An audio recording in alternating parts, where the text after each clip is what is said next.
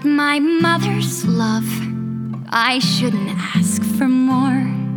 I've got so many things I should be thankful for. Yes, I have everything, except I guess a door.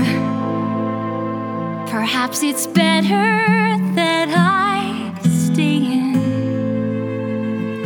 But tell me, when will my life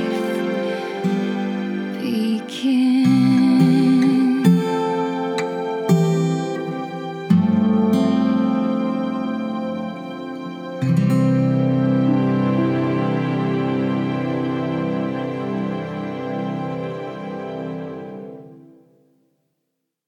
And so I walk into this new group and falsely think that somehow I'm maybe slightly an ambivert, which means you're kind of like both. And then I walk into this new group of people I don't know, and I'm like, oh, solid introvert still, because I just wanted to die. But it ended up being good. But they had this icebreaker game, and you were supposed to tell your greatest achievement.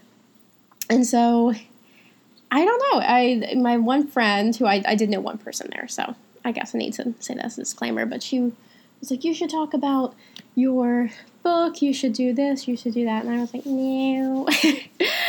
So anyways, this is actually my greatest feat that I've ever done in my life. So when I was 15, we took the most wonderful trip to Mount Rushmore, and hands down, I've been to England, I've been to Portugal, I've been to Spain. Hands down, going to South Dakota was my favorite trip of my whole life. Mainly because I got to be in my favorite place in the world. I got to be in the Midwest for a few weeks. I got to see all my family and hang out there. I think we were there for 3 weeks total. And so I was just happy as a little lark. So we venture out. We start out in Minneapolis. We're heading over to Mount Rushmore. And we do a lot of other cool stuff. But we end up in Mount Rushmore. And so at night, they have this thing where the park ranger talks about, the history of Mount Rushmore and the history of the presidents whose faces are there. And he apparently is like this crazy whiz smart person who's got like a doctorate in history. And, he's a good curator of everything. And so apparently he had like never been stumped. So what would happen is people would come down and they'd ask him something, like a trivia question about one of the presidents. And he always knew it. He'd never been stumped. So here's me, 15 years old, even more introverted than I currently am. So basically, I never spoke a word. Everything was just going on in my head instead, or my poetry notebook. So I'm 15 years old, the biggest history nerd you'll ever meet, still to this day. But I have just this, I am obsessed with Lincoln. I really am. So I go down to the front. I'm very brave in this moment. And I asked the ranger and said, okay, what's your question? And so far, he's answered everybody's questions. No one, he hasn't been stumped at all that night. And so I walk up and here's my little, nervous Nelly self with my glasses and my Hershey Park t-shirt. And I'm like, do you know what exact time Abraham Lincoln died on April 15th, 1865? And he looks at me and he's like, what? Like the exact moment? And I'm like, yep. So there's a little awkward silence for a second. And he's like, no. So then I'm like 7:22 in the morning. And I think everybody there was both astonished because a 15-year-old knew that, and then also astonished that a 15-year-old knew that. So anyway, that is my weird story to start off with. And I got this wonderful little certificate that I stumped the ranger, and I'm very proud of that. So I also think the people in my small group think I'm a weirdo now, but little they know. No, I'm just a nerd. But that's okay. I embrace it, and I wear it proudly. So today we're talking about active waiting. So I really go into this in Dear Young Sparrow a lot, but I really wanted to talk about, I really try and listen to what people are telling me around me, and I feel like such a constant thing is there is always somebody waiting for something, whether it's you're waiting for your spouse to come, or you're waiting to have children, or you're waiting for that job, that dream job to happen, you're waiting for financial freedom, so you're not just constantly living paycheck to paycheck, you're waiting for, the health diagnosis that will go well, different things. And so I wanted to talk about what that looks like as a Christian. And so I think whether you're a Christian or not, you are waiting for something. You're waiting for some change to happen in your life to get better. But we have to remember more than anything is that we serve an extremely intentional God. God is not capricious in the slightest. He is extremely intentional. And so each and every little piece that we might not even realize it, there is some reasoning why he is having things unfold exactly as he is. And I think in retrospect, we get more of this clear view, though I don't think until we get to heaven will we ever have a truly full view of what God was doing that whole time. But I think in retrospect, that's why it's easier to say, oh my goodness, that's why God let this and this and this happen. That's why I talked to that person.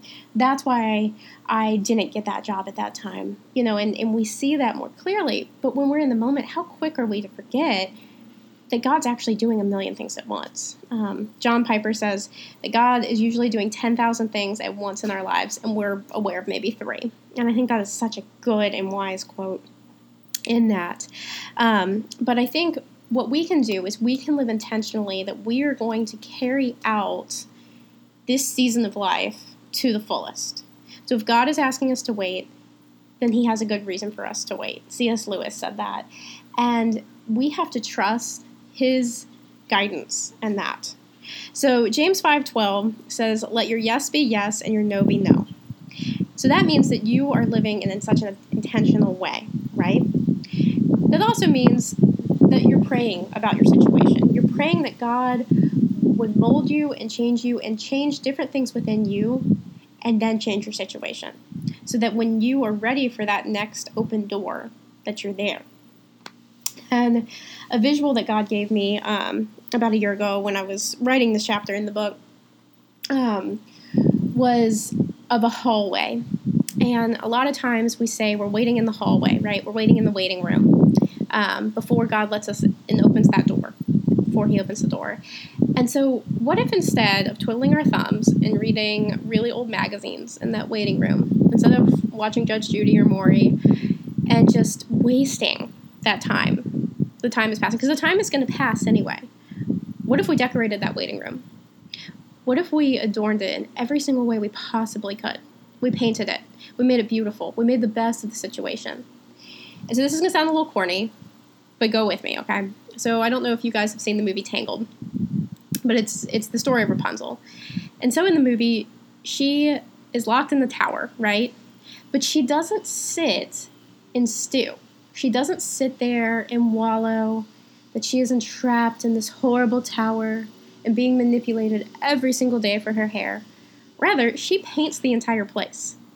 And she paints it so much that there isn't even room left on the walls for her to paint. She's run out of room on the walls because she painted it that much. And it's funny because in the movie, how the story goes is she finishes painting that last corner of the room, and then instantly right after Flynn Rider shows up, and she has this whole new adventure to unfold. But I think that's a good metaphor, because in the same way, if we spend this time in this encapsulated time period working and painting and doing as much as we possibly can do in this waiting period, then when God opens up that next door, we've done everything we can possibly do. We've grown as much as we can possibly grow, and then it's on him to take it to that next level. And I just think that's a really exciting and encouraging way to look at it. So what should you do? What does that mean to paint the walls? Well, I mean, you could literally paint your room if you wanted. But moreover, I think it means to develop your relationship with God more strongly. Pray for that discernment. Pray that, John 10 talks about the sheep know the shepherd's voice. So pray that you know the difference between your voice, God's voice, and the devil's voice. Pray that God makes it evident and clear so that you can trust his voice. You can trust his guidings. Isaiah 48 and 49 both talk about whether you go to the right or the left, God will guide you. So praying about that discernment to know when and where to go, because that is only going to lead to that next door to open.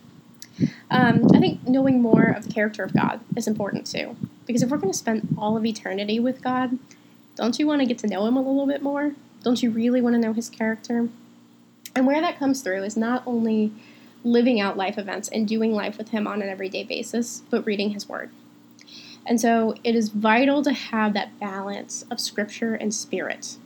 And what I mean by that is praying and asking God to reveal things to you supernaturally and for you to hear him in a way that you comprehend. So Romans 8:22 talks about that God can comprehend our moans and our groans, right? He can translate them into prayers. So in the same way, don't you think God can speak back to us in a way that only we understand? Because if you groaned, God understood what you meant, but no one else might. So in the same way, God can speak to you in a way that only you understand. Only it's a wonderful secret language just between you and him. And that could be anything. That could be finding a penny on the ground and knowing change is coming, right? Or that could be a license plate in front of you, a vanity plate. So I think it's vital. But the other thing is really just diving into Scripture and really reading his character and seeing his character through and through. So Hebrews 13:8 shares that God is not changing. He remains the same. And 1 Samuel 15:22 speaks about that too, as does Numbers 23. It says that God is not a man that he would lie nor change his mind. He's not changing. He's the same as he was today and yesterday and tomorrow, ever, right? So if we look at it in that context, we realize more of the character of God. So just as he took care of people in the Bible and their stories played out just as he promised, he didn't stop doing that at the end of Revelation. It's still going on today. But through reading those stories and studying those stories and rereading them and rereading them and rereading them, we get a better grasp and we get a better revelation of who he is, right? And so when we take it out of that legalism and we don't just read the stories to read them, but we pray, God, show me what you want me to get out of this today. Reading a story you've read 100 times, you will come up with something different because God revealed that to you, because of that Romans 8:22 transfer of his revelation being given, right? And that is so beautiful. Jeremiah 33:3 says to come to him with the things that you do not know, and he will reveal them to you by his Spirit. He wants that. That is what relationship means. That is where we take Christianity, and it's not a religion, but it is a relationship on a daily basis, doing life with God. Coming to know his heart, because he knows your heart, and coming into knowing what he made your heart to be, what his original intent and design and perfect will was for your heart and your life, right? So if we look at it in that context, everything really changes. So during these seasons of waiting, we are working to learn more about him, to learn more of his Spirit, to learn more about what his will for our lives are. That's going to change your perspective on that season of waiting because there's a purpose behind it. God has some reason, and he wants to reveal that to you. And I think the other thing is look where you can serve. Where can you bloom where you're planted?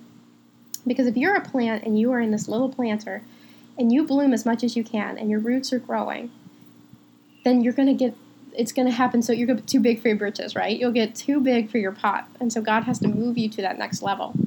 But look at this time. How can you grow? So if you're stuck in a job that you do not like, instead of complaining about it constantly, do something about it. Become the master of that job to the highest that you can. So when that promotion comes, you're ready. You can do it. You're able.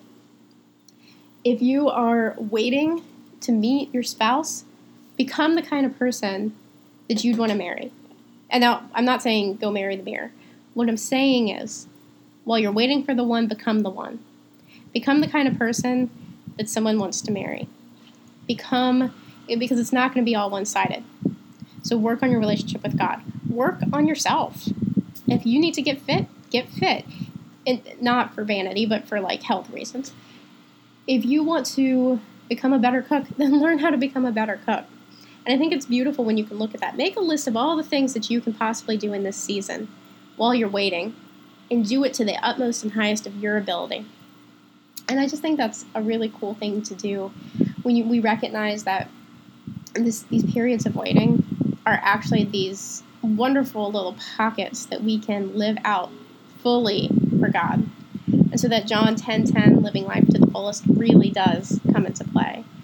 And I think you will realize later that when God does change your life and things shift, that then you have become so ready and so able that it's just beautiful.